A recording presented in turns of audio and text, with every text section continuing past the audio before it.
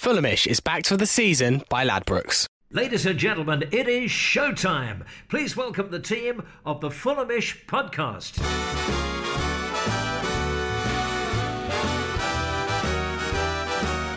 Hello and welcome to Fulhamish Extra, your extra helping of Fulham FC content. My name's Sammy James. Thank you for listening to the show today. Slightly different timings on the podcast this week for obvious reasons. Today we're going to be looking back at Thursday night's defeat at Manchester City in the Carabao Cup. Our Carabao Cup dreams over yet again for another season, and looking ahead to Monday night's huge Premier League clash at the John Smith Stadium.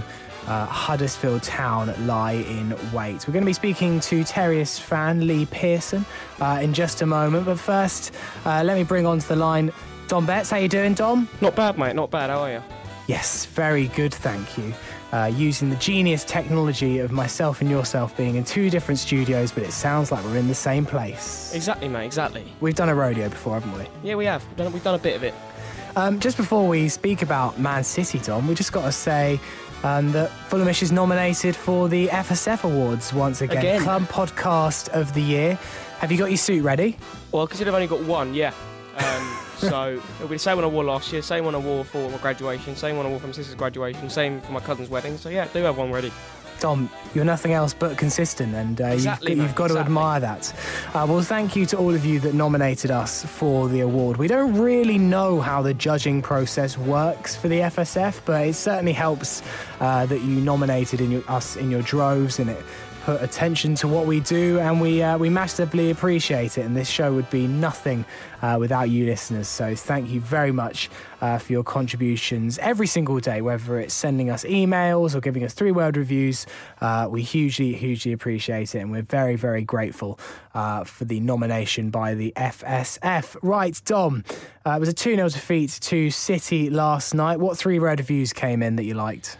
Nathan Vince with more compact defence, which I'd agree. I mean, yes, we lost 2-0 and City probably put off the gas when they got the second, but I thought we looked much more solid at the back yesterday. I mean, I think if that game was about a month ago, we could have conceded about 5. So I think, yes. And then and actually another one was slowly coming together. It does look like that. Mitro's gone dire from Dan Winter. Obviously, it's been quite a long time since he scored a goal. I mean, obviously, his last goal was against Watford. And we'll also go with, from Chris Threadgold, deflection, Diaz defeat.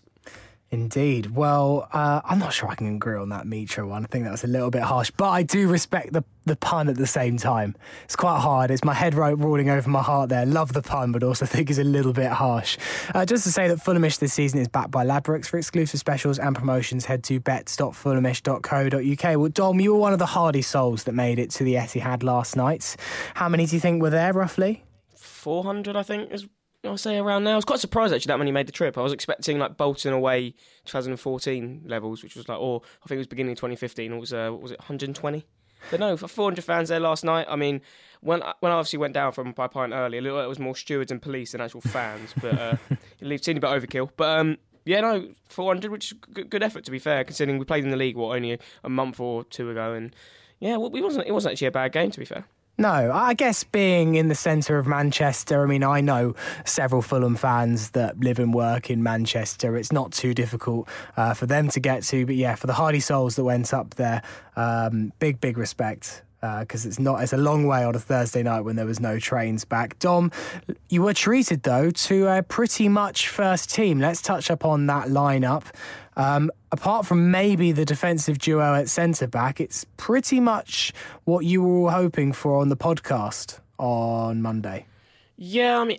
In terms of a first team, maybe not the team you would have expected for the Cup. In a first team, it's what I expect. So I think Maxime Le Marchand and Alfie Mawson will be our starting centre-back, double going forward or duo going forward, and I think I wanted to see the youth team players play, because if you're not going to play them in this sort of game, when are you going to play them? Yeah, it's that's the only reason why you can talk about we got this great academy and stuff, but if you're not going to play the players in games like this, I mean, it's not like, I'm not saying it's a throwaway game, but they need to get proper first team professional experience. This is a good game to play them, not like a whole team of youngsters, but like the ones we want to see progress to the first team, like Steven Sessegnon and like Luca Della Torre and like Matt O'Reilly. But obviously we knew Matt O'Reilly wasn't going to be playing, because I think he did 90 minutes on Monday night in the 23s against Norwich, I believe. So, but yeah, no, it's pretty much full strength team, which caught me by surprise actually when I got announced and I saw it in the pub.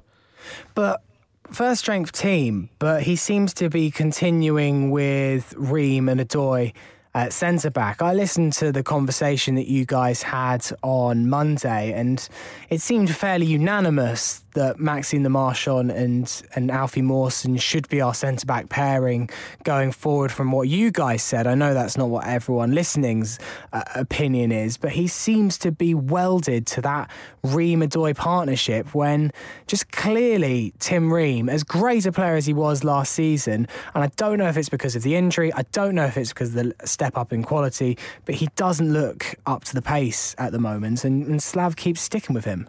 Yeah, I think another reason why you pick them is because you know there's a partnership there, you know they know each other's game, and if you're playing Mawson and Le Marchand, you've got to wait time for them to build a partnership. But I thought this game would have been the perfect game to do that, especially with Rico in goal. And you could, I mean, if you're going to see how good a goalkeeper is going to be or how good a defensive sort of partnership is going to be, it's just a perfect game for it because you're going to get absolutely peppered by Man City with waves of attacks.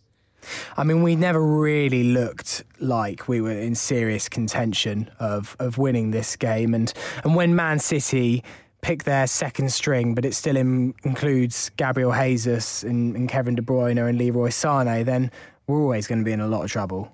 Yeah, I mean, they were getting down through Leroy Sané quite a lot. I didn't think Fosu Mensah had the greatest of games against him, but I think defensively we did look a lot more, maybe not solid, but they looked more of a unit than just sort of five sort of different players playing on the pitch. I think they looked a lot more like they had been working on something on the training ground, and I think Rico didn't do his sort of claim to be our first choice goalie any justice. I mean, apart from one dodgy punt, I don't really remember him making really mistakes, and to be fair, Man City didn't test Rico a lot of times. I hit the woodwork a few times, but he didn't have to make loads of saves like you'd expect him to. It was quite an odd one.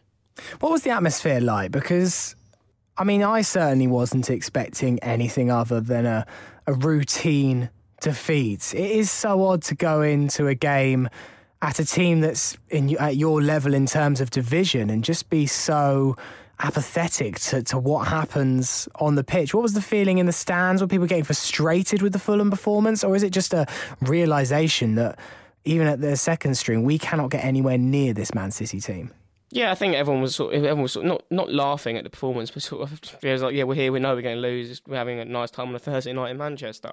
I think it was that sort of atmosphere. It was quite a jovial atmosphere, to be fair, because everyone's like, we know we're not going to get anything, so yeah, let's have a nice time while we're here. I mean, there was like one Man City fan who were like giving it to the Fulham fans. I was like, what are you doing? There's like 400 of us here, mate.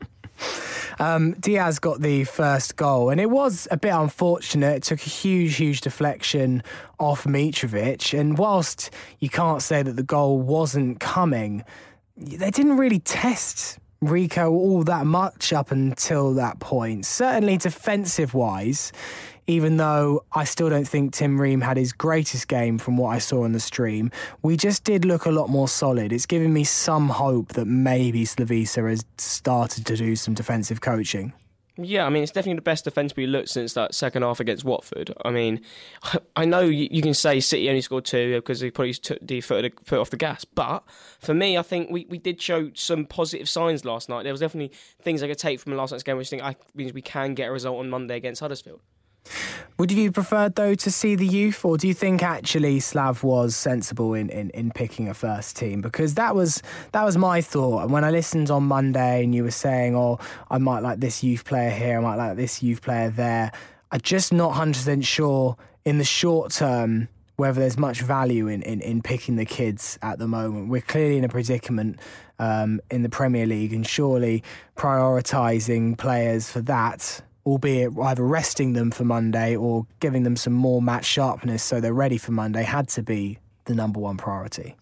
Yeah, but I did want to see majority of first team, but I do think just playing 2 or 3 youngsters isn't an issue. I think it's actually, you might actually get a better performance out of them you are against the first team, because first team feel, it's not really undroppable, but one good performance, it's going to put you in the team. Because no one's really been playing well recently, and I think, I'm not saying play a whole team of youngsters, but I do think it was a good opportunity to play youngsters who we want to see progress into the first team and sort of see how they. Well, if there's no point thinking they can progress into the first team, so Man City are too good, don't play them. But if you want to progress into the first team, these are the calibre of teams they're going to have to come up against. What were your thoughts on Anguissa and Seri and Kearney in the middle? there's much debate as to where exactly Anguissa fits into this team, but I think when him and Seri are doubled up and Anguissa's not having to gallivant all around the pitch because of Cyrus Christie's weird marking instructions, I think it just looks so much more solid in the middle, that and especially with the addition of Kearney as well. It gave me a lot of hope going into Monday's game that it is that midfield three, and it's not beyond Slav levels to pick that team for the Cup and then go back to Kevin McDonald and Steph Joe on Monday night by all realms of possibility. But if it is those three, I've got a lot of hope going into Monday. Yeah, I think for me, Anguissa actually, it was not impressive, but he was a lot more disciplined, I guess you can say. When he was playing the anchorman role in the system, and he was occupying that role. He wasn't drifting forward too much. I know you're not going to be doing that if you're away to Man City, but I think he did do the job quite well. And Kearney obviously showed that he didn't have the best game, but he didn't have a bad game. No one really shone through, but I think it shows that system is working, and we've missed Kearney, that we need him sort of to be that player to move the ball from the midfield into the attack. And I think, we've seen when all our best players have been fit, we can play very good football in this division. We saw that against Burnley. We saw that in the second half against Watford. So I think it's just a matter of time of working with this team, and yes, it needs to sort of click on Monday because we need to get 3 points, and then obviously we'll away to Liverpool for the international break. But then it's a huge game when we come back against Southampton, and I think it's just making the midfield tick and making the defensive more organised, and I did see sort of glimpses of that last night. What did you make of Kearney? He played the full 90 minutes, so it would suggest that he's back up to pretty much full fitness. Probably quite a good game for him to come back into. There weren't too many tackles flying about from Man City. It was probably an ideal scenario for him to get some minutes under his belt without the threat of being, I don't know, if we were playing Burton or a lower league side, he might have been facing really strong tackles all night, but it was probably quite a nice untesting environment in terms of the physicality for him to come back. Yeah, it was a very good game for him to sort of come back and make his first start, because I think, as you said, you're not going to get those physical challenges from the Man City side. It's not what they're about. And I think, Kearney, we have missed him, but I think he's probably about 90% ready at the moment. I think come Monday night, he'll have a few more days training, maybe a day's rest in between, and then he'll be ready and raring to go to lead the team to the 3 points on Monday night. And I think that this return of Kearney is really needed, especially in the games we've got coming up, considering Huddersfield and Southampton are two of our next 3 games, and you've got to be thinking, well, you've got to get 6 points out of them if you're going to stay up, because there's, again, you say, okay, you take the point away from home, but not when you're playing a team who's somehow below us in the table. So I think, and then you look at Southampton, you've got to win your home games against the teams in the bottom half of the table. Against top 6, I'm like, you don't really expect anything. And obviously, unfortunate for us, Watford and Bournemouth have started the season phenomenally well, 6th and 7th in the league. So I think, the next 2 of the next 3 games, I mean, we have to be targeting wins here. We can't say, we can get a point here. It's getting to that stage now where we need to get wins on the board. 100%. Well, we'll touch on Huddersfield in just a second. What a quick word about Mitrovic. There was that 3-word review at the top of the programme that you mentioned. Mitro's gone dire, and he is someone that's been exempt from any criticism up until now, but he didn't offer an awful lot against Cardiff or Bournemouth, really. And last night as well, he was fairly anonymous. It's difficult when you're getting a lack of service. It's difficult when balls are being fired into you and there aren't players in and around that, the ball can bounce off you and you can try and work with. He is very isolated up there.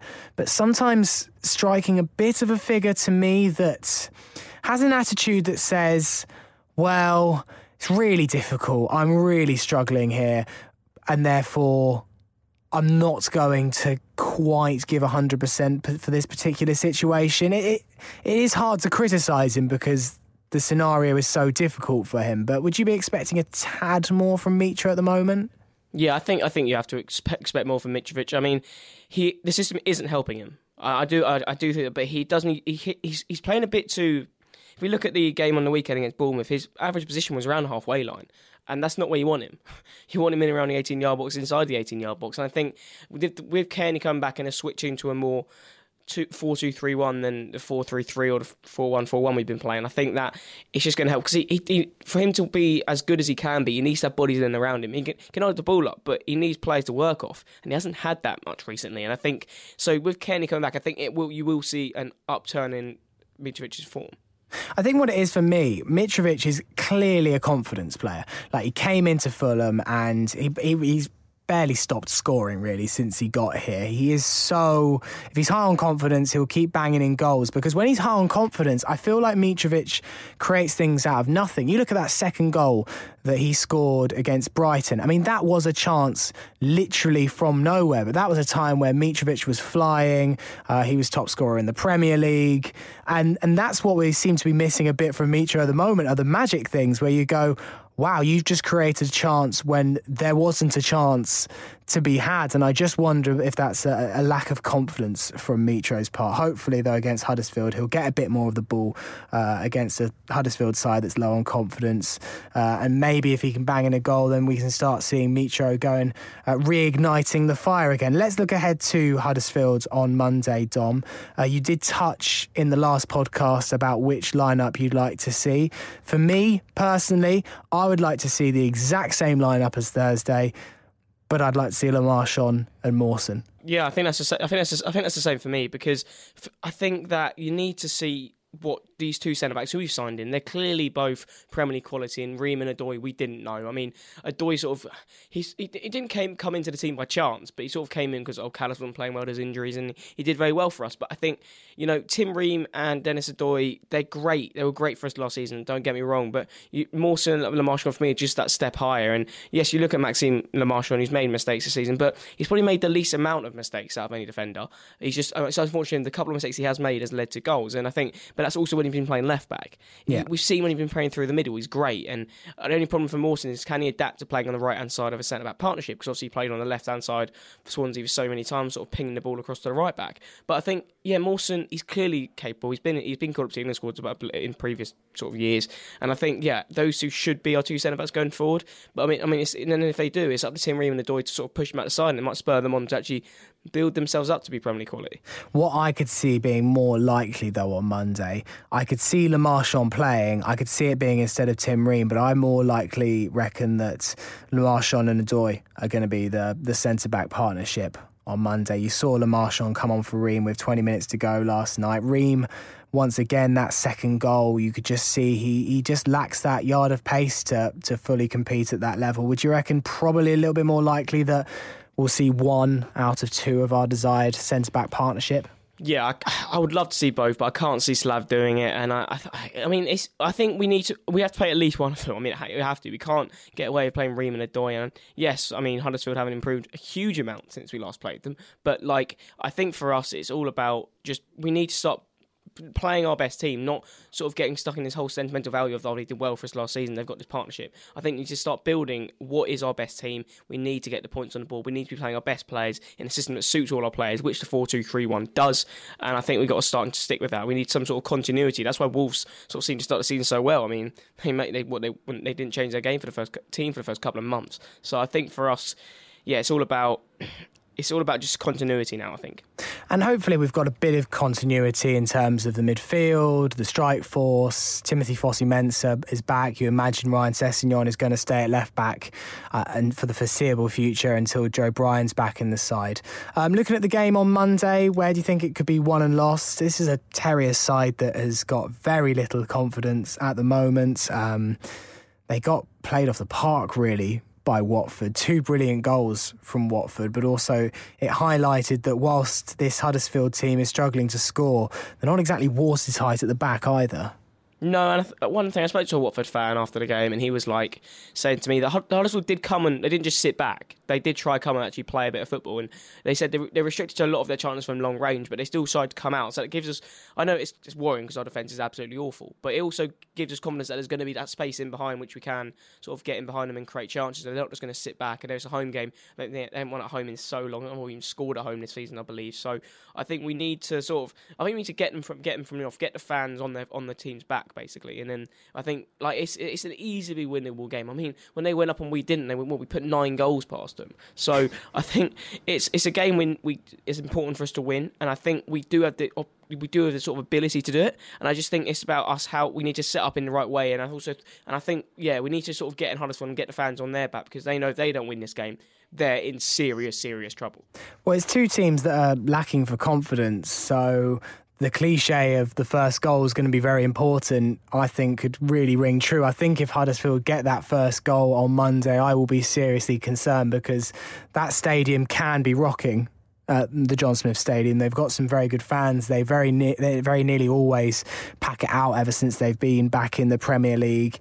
And if they sniff blood, that they could get their first win, a bit similar to the way we found ourselves at Cardiff, we could be in for an ugly night. Yeah, exactly. And I also think this game's, I think it's different to Cardiff, because Cardiff, Cardiff may not have sort of the best team, but they seem to have this way of playing that can get results if they get it right. Whereas Huddersfield, you don't look at Huddersfield and sort of know what they do, if you know what I mean. You know what Fulham are going to do. We're going to pass it out the back. We're going to try to do that.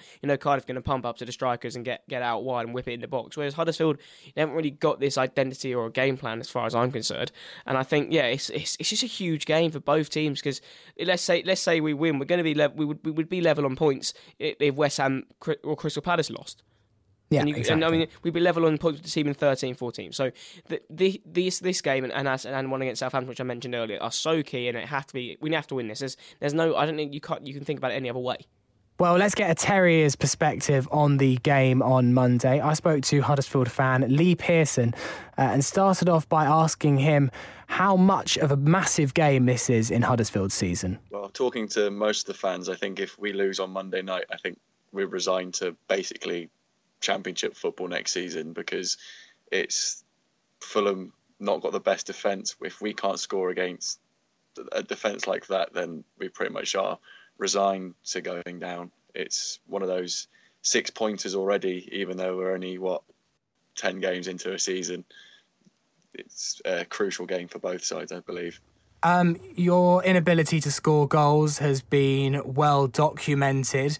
From the Huddersfield that I've watched, though, in recent weeks, okay, some of the defensive performance against Watford wasn't that great, but it's the sign of a team that's quite close to clicking. And David Wagner has said this on a couple of occasions now. I don't feel like Huddersfield are a million miles away from finding some goals. Whilst, yes, there's been a lack of potency, a little bit has been down to luck as well. Yeah, I totally agree with the luck. In games, we seem to either get a keeper who's been on top form, so they'll make a half-decent save. I know at Watford, Ben Foster had to make 3 decent saves to keep them in the game. We also hit the crossbar a couple of times. Liverpool, we should have got more points out of that game, I believe. I thought we played very well.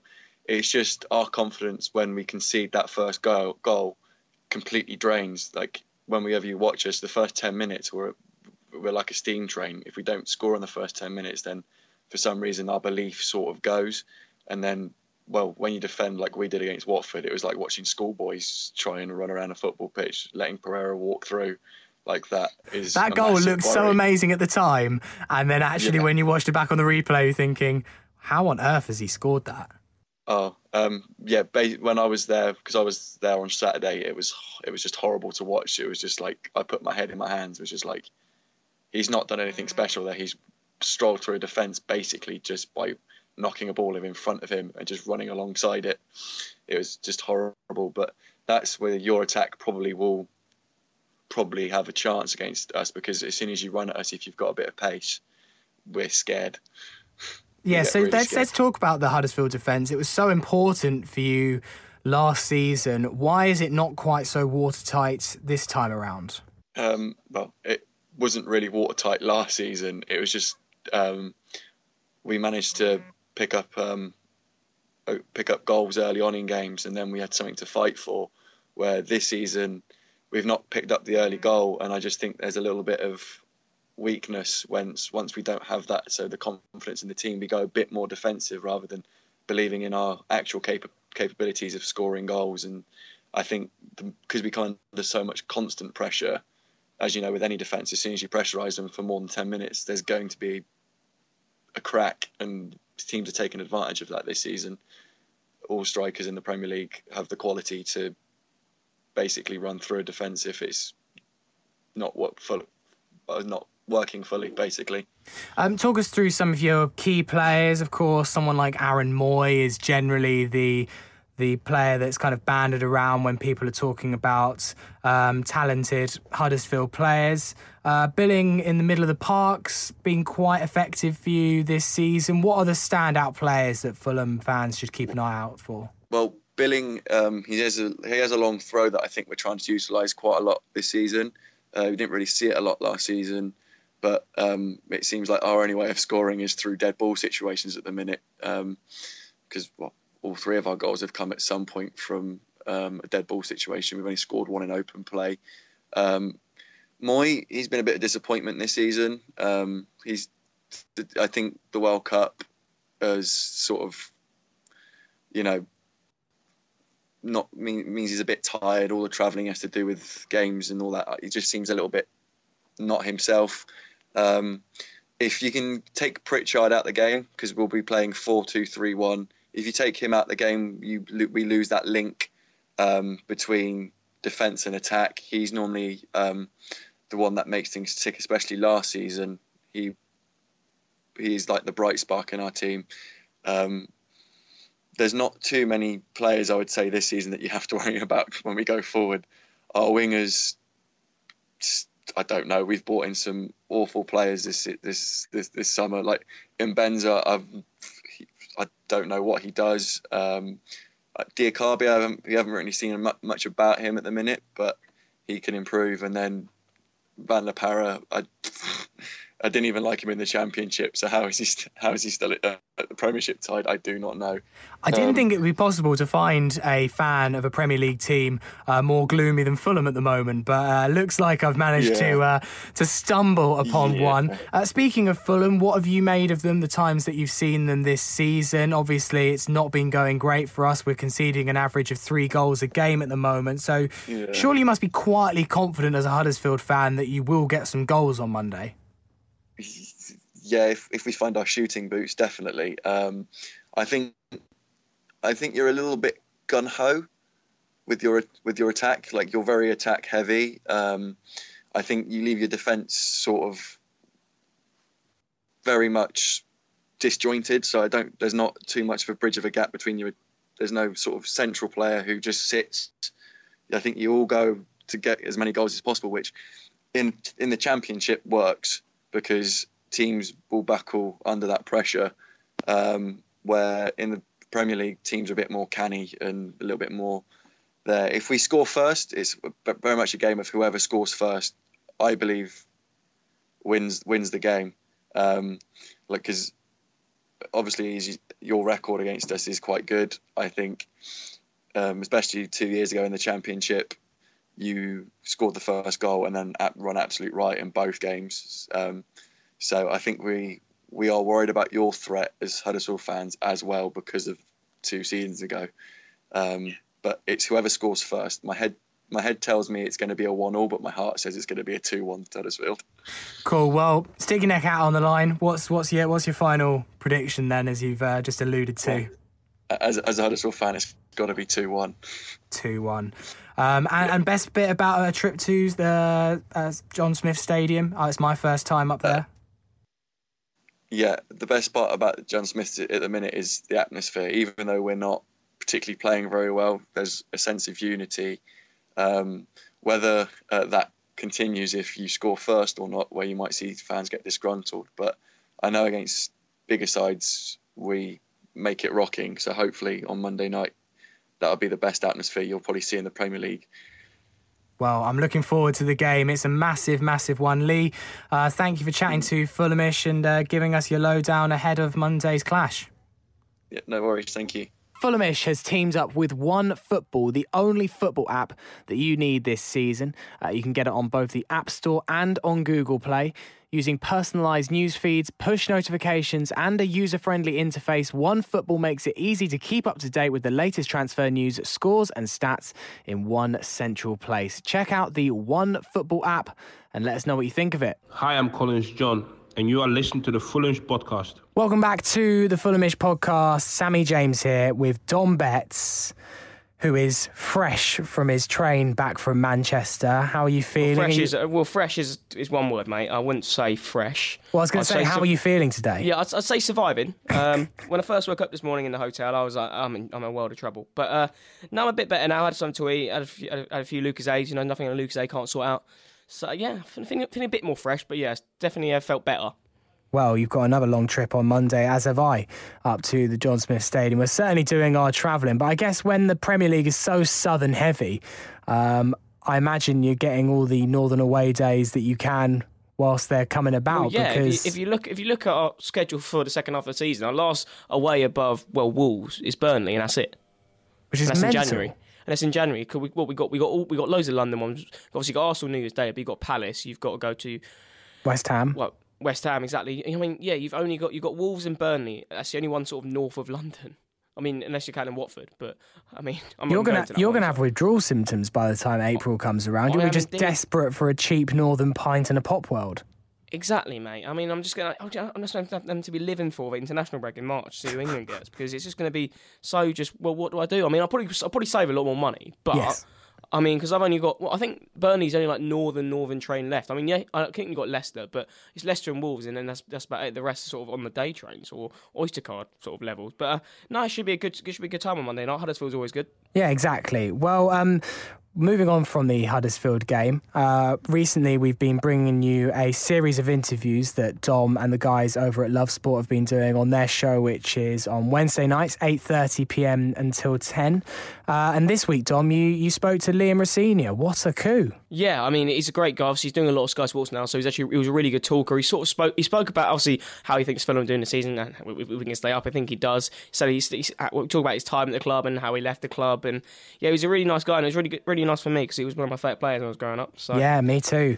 I'll never, ever forget. I was at Man City the day that he did that clearance with his afro off the line, which I watched back several times since, and I still don't understand the physics of how he got that ball over the bar. And it was crucial. It was our only away win that season, and Liam Rosenior was very much the man that made it happen that day. So here is Liam chatting to Guy, Aaron, Dom and George Singer and talking about adjusting to life in the Premier League. I think this Fulham team at the moment are just going through a difficult time, just adjusting. I think the Premier League now as a league is a lot stronger than it was back then, but I still think Fulham have a really good chance of staying up in the division for sure. In terms of my time at Fulham, we came up under Jean Tigana, and obviously Cookie took over, Chris Coleman, and we kept a lot of the good that Jean Tigana laid down at the football club in the terms of the way we played. We had really good defenders. We had the likes of Louis Saha up front, Lee Clark in midfield, top players, Steve Malbronk, Luis Boamorte. We had Edwin van der Sar in goal. So we had a real combination of good, solid defenders, but really attacking players with flair. And especially our home form at the Cottage, we always seemed to win at home, and we were really strong at home, and that was what kept us up in the league. How much of an influence was Leroy in for you coming to play for Fulham? Because obviously you're from Wandsworth, but you went across to Bristol City and then came over to Fulham. My dad was my hero growing up. I wanted to be just like him. That started at the Cottage. I was a young baby boy when he was at Fulham. There was always pictures of my dad up in the house of him in his Fulham shirt. So for me to join the club, make my Premier League debut was incredible. And I remember my debut walking off the pitch underneath the Cottage where the dressing rooms were and seeing my dad's face. He was so proud and so happy. And that was a memory I'll never ever forget. Everyone remembers is when you made the goal on clearance with your afro. Yeah. That City game was just a crazy game. It was a crazy game, and we hadn't won away all season. We've been really close, but we haven't won away, and they were 1-0 up, and we scored 2 late goals, and I think it was at 1-1 I cleared it off the line with the header. That was a real high point. I just remember that day so clearly. We played really well. We had a really good team. Steve Malbronk scored the winner. And it was a really good time to be a part of Fulham, and it was a club I really enjoyed playing for. And that day summed it up for me. It was a wonderful day and something that will live long in memory. What other standout matches do you have? One for me particularly, Fulham at home against Man U when Diop scored that absolute screamer. But I think you might have got man of the match in that game because you had Ronaldo in your back pocket for the whole game. Yeah, that was my debut, so that was incredible. And as a kid growing up, I was brought up to be a Manchester United fan. So at the Cottage, you walk out from underneath the Cottage and you walk across to the other side to shake hands. And it was just walking, that was surreal. That Roy Keane, Rooney, Ronaldo. It was just crazy. And I'm walking out thinking, I don't belong here. And I was so nervous. I was hyperventilating. Fortunately for me, it went really well. Got man of the match. We drew the game 1-1. And it was credit to Chris Coleman for having faith in me and putting me in and such a big game, and it was just an amazing start for me. It was an incredible experience. When you left the club, I think it was at the summer of 2007, when obviously there was a swap deal between you, Selke, Hyena. I mean, I was quite annoyed at this time because I think you were one of my favourite players, and I can't remember why. Thank you. I think it might have been you were number 7, which was my favourite number. You had the afro. I think I was in the Riverside, so you were often obviously running down by the Riverside stand. And how did that deal sort of come about? Because it wasn't like a massive sort of touted sort of swap deal. What happened was Chris Coleman left the club towards the end of the season, and Laurie Sanchez came in, and I think Fulham has always been a club that plays football in a certain way. The Jimmy Hill days, there's always been a certain way of... The club has a really clear identity in the way that the football should be played. The attacking football played on the floor. That's why Slavisa Jokanovic has done so well. Not very recently, but in the last few years, playing the Fulham way. And Laurie played in a way that was old school, crazy gang 1980s football, percentages, hit the ball long. And it just didn't fit well with me. I didn't feel that the club was moving in the right direction. And it was sad for me because I love Fulham as a football club. I still do. I still want them to do well. But I kind of sensed that, one, it didn't fit my style of play. I'm an attacking fullback that liked to get forward, and he didn't want me to cross the halfway line. He wanted me to hit long balls into the box.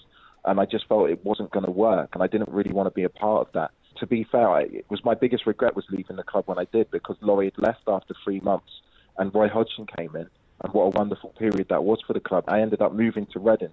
And on the last day, Fulham stayed up with the win at Portsmouth, and it meant we got relegated at Reading. So it was quite a bad experience for me in terms of that, because I had a great time at Fulham, enjoyed every moment. And one of my biggest regrets in my career was the fact I didn't stay. That was a real turning point for us as a club, obviously, the years that followed with Roy Hodgson. Talk about you being a fullback. I mean, we've had our problems at fullback this season. Christie and Fossey Mensah has been in and out of the team through injury. Christie was exposed a lot, particularly in the Arsenal game, where they got in behind him so much. The fullback roles changed. But what do you think Fulham fullbacks in the Premier League need to be doing? It's hard because it depends on the way that you play in the system. And in recent years, Fulham's fullbacks have been very adventurous and very attacking, especially in the Championship when you dominated possession and you absolutely dominated teams. It allows your fullbacks to be more attacking. In the Premier League, you need to be a little bit more aware of your defensive responsibilities. You know, you've got Christie on one side and Sessegnon, who's moved back from wing to fullback. Especially Sessegnon, he's very young, he's learning his trade. It takes time. The art of playing fullback is something you get better at as time goes on with experience. But it's not just in terms of them. I think it's the way the team is structured. You need to make sure when teams are counter-attacking you, you're in good positions, you're not too high up the pitch. And maybe that's something that needs to be worked on in terms of the team structure rather than just looking at individuals. We were talking earlier about how throughout the season we've gone from a 4 at the back to a 5 at the back, seeing lots of different centre-back combinations. From a fullback's point of view, how is that a massive challenge with so much variation in the middle? Does it make it a big challenge, or is it easy to... Yeah, because back 4 play is all about your relationships with your other defenders and knowing their game, knowing their strengths and covering up their weaknesses. So if you look at the best teams, they all seem to have settled back 4s. So finding that combination is key, especially in the Premier League when you've been promoted, because you need to keep clean sheets, especially at home to win football matches. You can't rely on winning 2 goals to win every game, because the quality of teams that are in the Premier League now, if they go goal up, they're more than good enough not only to go and win by 2 or 3, but also to shut up shop and see the game out. So that first goal is key. So keeping clean sheets is so important, and having a settled back 4 is a massive part of that. People sort of said, obviously, when we signed so many players, Fulham, why have they spent so much money, why have they signed 10 new players? But I think people forget often that we had 14 players. So do you think it was sort of hard for them to sort of please everyone? Everyone wanted to give them these sort of playoff final sort of heroes their dues, but then you've got to look at trying to stay in the Premier League. Do you think it's just been hard to adapt, and do you think that it's always going to happen when you're the 3rd team to go up? The difference between the top of the Championship and the bottom half of the Premier League is not as big as what people in the media make it out. You know, I spent most of my career either in the bottom half of the Premier League or the top half of the Championship. Having that momentum is key, and part of that is keeping those players that have earned the right to play in the Premier League. If you veer too far away from that, you lose your momentum, you lose your togetherness, you lose that winning habit. But obviously, you want to strengthen the squad as much as possible and then give yourself the best possible chance. So it's a really fine balance between being loyal and giving those players a chance and strengthening your squad, which obviously Fulham have done with the money they've spent. But if you look at clubs that have done well in years gone by, Burnley is struggling at the moment, but they kept a really strong core of their squad when we got promoted. Brighton, it's our 2nd season, we've still got 8 players that played in the Championship playing in our team at the moment, and we've won 3 games in a row. So I think you need to give players a chance. You need to keep the culture going, that momentum. If you're getting promoted from the Championship, you've earned every right to show what you can do at the next level. We spoke to Michael Brown a few weeks ago about his time at Fulham. He said very similar things about the way his departure from the club came about, and he was disappointed to leave. But he also spoke a lot about Chris Coleman and what it was like playing under him. He was amazing. A great manager to play under. Yeah, I was wondering if you had anything to add. I don't know. He's an incredible guy, and he had the car crash and that pretty much ended his career really early. But one thing about him was he was a fantastic man manager. He was a leader. He showed that as a captain, as a player.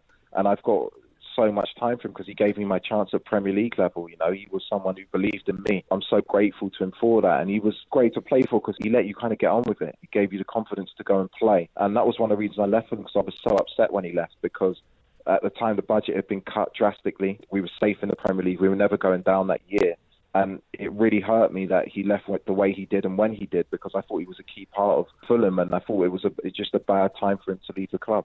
The game on Monday night, the big one against Huddersfield, obviously it's our second sort of away 6-pointer of the season. Obviously we lost to Cardiff 4-2 earlier this month, and the last season we played Huddersfield, when obviously they went up and we lost in the playoff semis, we put 9 goals past them with only putting 1. I think obviously the worst defence against the worst attack, and I think everyone's sort of described it as it's going to be a terrible game, but I think this could actually be a really interesting game because both teams are going to need to get something from it. These are the games that keep you up. These are huge games. We learned that at Brighton last season and staying up. These are the games that you need to get something from. It's a 50-50 game for me. I think Huddersfield have started this last season really well. They took that momentum up from being promoted from the Championship, and maybe that's something that Fulham haven't done, but Fulham are more than capable of winning that game with the players they've got, with the threats they've got going forward. For me, the most important thing is that they concentrate on keeping that clean sheet, because you've got the likes of Schürrle, Mitrovic and top players going forward who can always get you a goal. I think they need to just be a little bit more conservative. They have every chance of winning that game. Well, lovely to hear from the main man himself, Liam Rosenior, on his times with Fulham, how they're adjusting to the Premier League as well. Dom, I'm loving these Love Sport interviews that you're managing to bag. You're getting better and better guests every week. Yeah, I mean, it's just I've got some Fulham numbers, but the list is getting bigger, and yeah, we don't want to just get an ex-pro for the sake of an ex-pro. But Liam Rosenior was great. He's top bloke, and I really loved to sort of just meet him in person. He still spoke about his love for the club, and that's great to hear from someone who obviously left over 10 years ago now. Well, make sure you check out Dom's Love Sport show, 8:30 till 10 every single Wednesday night. If you're in London, you can listen on 5 a.m. on digital radio, or you can listen around the world on lovesportradio.com. It's a great Wednesday night show, and definitely check it out if you can. So, Dom, what are your plans for Monday? How are you getting to Huddersfield? On the train up to Leeds, jumping back off the hotel, and then get us to Huddersfield for a few pints, mate. Good stuff. Well, I'm heading over from Manchester with some of the Manchester Fulham fans. I think Jack is going as well, Dom. So massive game. My first time to the John Smith Stadium, so should be a good one. Make sure you check out George Singer's preview article, which should be up very shortly before the whistle, and subscribe to the Fulhamish YouTube channel as well. We're going to do an on the road at the John Smith Stadium, and there'll be plenty of other chats coming up on our social channels as well. So let's round off the podcast. Dom Betts, thank you very much for being here today. It's all right, mate. And we will be back. I will be back on Monday evening doing a special podcast straight after the game with the aforementioned Jack Collins. And also next week, we've got some special episodes coming up. I'm going to be doing a special World War I show where I've been speaking to various Fulham people. It's going to be a bit of a tribute to some of the Fulham footballers that played during World War I. And I'm going to be doing a preview with the lads from the Anfield Wrap as well. So looking ahead to Fulham's trip to Anfield on that one. So we will see you next week. Have a good weekend, and hopefully Fulham get the 3 points on Monday. See you later.